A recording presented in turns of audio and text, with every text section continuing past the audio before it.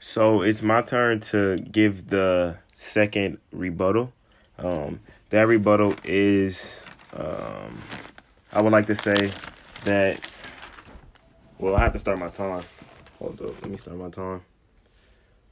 All right. My time is starting now. So initially, I would like to say minorities are already impacted the most in this country, like negatively impacted. The most disenfranchised communities tend to be the minorities. So if the Constitution is abolished, then all of these, all of the rights in the Constitution for minorities would be gone. And considering that the negative team hasn't offered any plan that they would replace the Constitution with.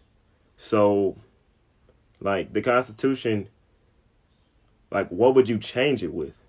Like, if there's no plan to replace the Constitution, then the country will be in chaos until there is one. Um, Also, the Constitution serves all American citizens. So, of course, the 13th, 14th, and 15th Amendment can't be passed or can't be revoked because it serves all Americans. They can't revoke an amendment that serves some of its people. And lastly, I would like to say, um, laws can be put in place on a national level and a state level. And the Constitution gives the power to the states to make their own laws. So instead of making it easier to make amendments, which would put minorities at risk of another Corwin amendment, then like why would you do that? And instead of just getting the rules and regulations you want passed on a national level or a state level. That concludes my time. One last thing I would like to say in my rebuttal speech is that um, what exactly would be changed in the Constitution? Nothing explicitly in the Constitution gives more power to one group and less to others. And if it did in the past, it's been amended now. The Constitution is perfectly fair and fine to everybody, so there's no need for it to be abolished. Are we there? Yeah, I'm here. Okay, so let's introduce ourselves. Do you want to go first? Yeah, I'm Jordan Mays. And I'm Joshua Gill. Um, Um, Today we're going to be debating about whether or not the Constitution should be abolished. so we're each gonna have.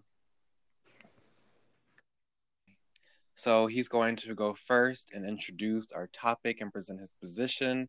For the retention of the Constitution. Then I'm going to oppose him. Then he's going to disagree. Then I'll explain my position again. And then we'll provide our concluding summaries, and we'll each have 2 minutes to do that. So we'll start the timer for his part right now and go.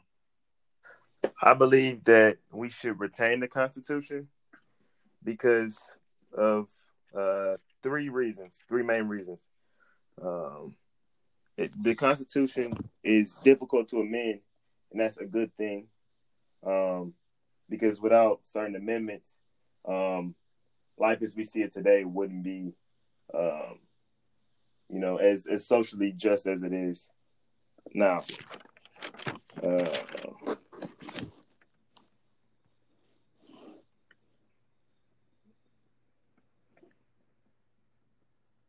then another point I want to highlight is the Constitution is not outdated because it's always being updated with new amendments. Um, and the last one is uh, the Constitution has been enacted for 230 plus years, so it must, be helping Americans in a great way if it's been standing for that long. You have about 40 seconds left. Is there anything else you'd like to add? Uh, yeah, I can go over some more points. Instead of trying to abolish the Constitution, it's much easier to amend it. That's why, we have the ability to amend it because our founders had the foresight to see that that the Constitution isn't gonna be just, the world is always changing, and our forefathers knew that. So them allowing us to amend it was, brilliant when you think about it.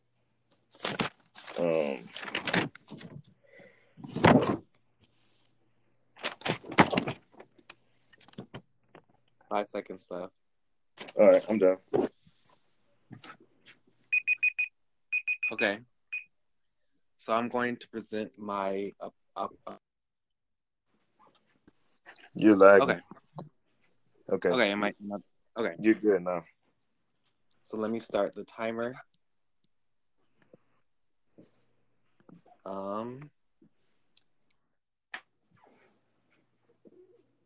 I can't hear you. I don't want it to cut out. Okay. All right, I can hear you now. The U.S. Constitution, the Constitution of the United States of America, is widely considered by the people of this country not only to be a national treasure worthy of preservation for its radical ideals, but also the greatest contribution to the very concept of democracy. However, for the greatest contribution, it is quite interesting that democratic principles such as the popular election of the national leader and universal citizenship are not enshrined in such a document. Human rights that we take for granted, not even all that we accept as an international community, are only present in subsequent add-ons that can and have been overwritten, not to mention interpreted to restrict its application. These things are not so in most of the other constitutions worldwide. And this constitution is very hard to amend in order to adapt to the subsequent generations as things go on. I would argue that the Constitution is outdated, and it only updates every so often when there are major changes that happen. And as the leader of the free world, it is a shame that we have fallen behind. So, therefore, I say it is in our best interest to rid ourselves of this Constitution that essentially continues to stand only on its status as an antique, and to create a new one for this nation that will be much more adaptable to changing circumstances and how we view human rights and how we view civil rights and things like that. And yeah, so my time's almost done. All right. Okay. So now you're going to have 2 minutes to disagree with what I said. And your 2 minutes start now. All right.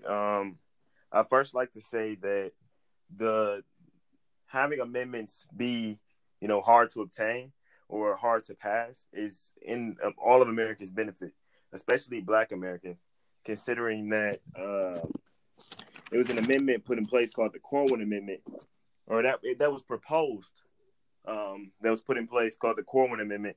This amendment would have essentially kept slaves that were in slave states. Today we would be slaves in slave states if that amendment was passed. So because our Constitution makes amendments hard to pass, it made a better life for many people that look like me and Joshua. And another thing I would like to say about the Constitution, the amendments, being harder to pass, is that because the amendments are harder to pass, it allows for stability. Americans know that one amendment can change their whole way of life. That it offers a much more stable, relationship between the government and its people. Another point I would like to make is that, how much more time do I have, Joshua? A little over 30 seconds. The Constitution is definitely not outdated because it's always being updated. It's always being, revitalized, and it's always being. It also gives powers to states, and those states have laws that are much easier to pass that update, the community with, as the times change. So even though the Constitution may lack in its ability to, pass, amendments for every little thing. The states can themselves allocate laws pertaining to their states, in on a smaller scope, Your smaller level. time's up now. Okay. Okay. 2 minutes for me. Were you able to hear the timer go off? Yeah. Okay. Okay. 2 minutes for me start now. Okay. So, as you've already stated, the Constitution was meant to endure for the ages to come. You're not getting picked up on the recorder.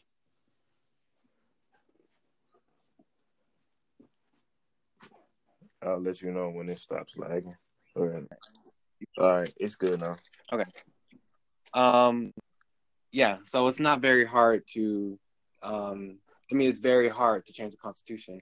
However, our Constitution our system has a very high status quo bias according to the National Review. And anytime an amendment is made, it has to be one that impacts all Americans, or just, it has to be something that's wide reaching that impacts all Americans. So while it is good that the Cornwall wasn't passed because of its rigorous amendment requirements, we've only had 3 major periods of change to the Constitution: the Bill of Rights, Civil War amendments, and the Progressive Era amendments. And these were all points of crisis in the public that created a significantly broad majority to invoke these changes. But I would say that why do we have to wait to that? Why do we have to get to that point to make the changes that we need? Why do we have to have a mass disruption to have something like the Equal Rights Amendment passed? Those things should be guaranteed from the beginning. And although it is hard to amend the Constitution, it has happened 27 times, although within 400 years. And one amendment, the 21st Amendment, repealed the Constitution. And repealed the 18th Amendment. What's to stop these other amendments from being repealed, such as the 13th, 14th, 15th, and 19th Amendments? Only the First Amendment is stopped from being repealed, as it says, Congress shall make no law respecting the establishment of religion or prohibiting the free exercise thereof. So I feel like there should not be a chance that any of the amendments that we have gotten to can be repealed at all. Okay? So we're now getting 2 minutes to prepare our rebuttal summary speeches. So I'm going to start the timer now, and we're both preparing for these speeches, but I'm going to go first. Okay.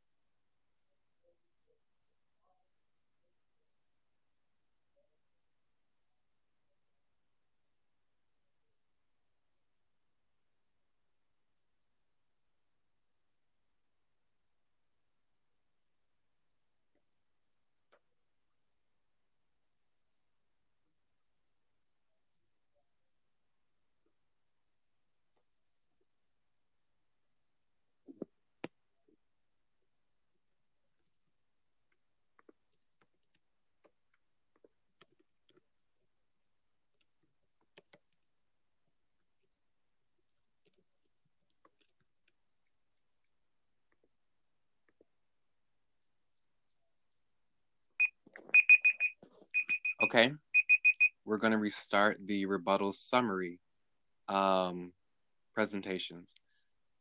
So my time starts now. Okay, so I would just like to make clear that I'm not saying that making it hard to amend the Constitution is a bad thing. You know, we should be able to have stability in our government. However, when it's hard to amend the Constitution in order to get things that are necessary and that should have been in the Constitution from the very beginning, that's when we probably need to think about that we should probably get rid of this one, put the things that we need to have in it, and have that safe and secure. And any other amendments that need to come, they can just come when absolutely necessary. But these amendments that I've said before, the Civil Rights Amendment, Civil Era's Amendment, Progressive Era Amendments, those things should have already been in there. There should not have been a big change in the nation to have those already made. And another issue that needs to be addressed is the Electoral College. The United States is the only presidential republic to not have its president directly elected by popular vote, and instead, the states appoint electors to elect the president for them. However, there are numerous problems with this. Like, for example, in all but 2 states, the winner takes all, ignoring the minority of the votes of the region, so that they basically don't get factored in, since they only go with the majority vote for most of the time.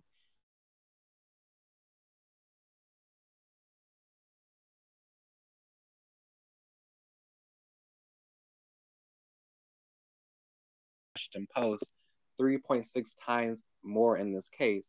And also, as because the instructions listed in the Constitution Section 2, Article 1, many of American citizens are thus disenfranchised despite the to vote by the Constitution, such as Puerto Ricans. 3 million resident Puerto Ricans who are American citizens. My time is up. Okay. Your time to conclude starts now.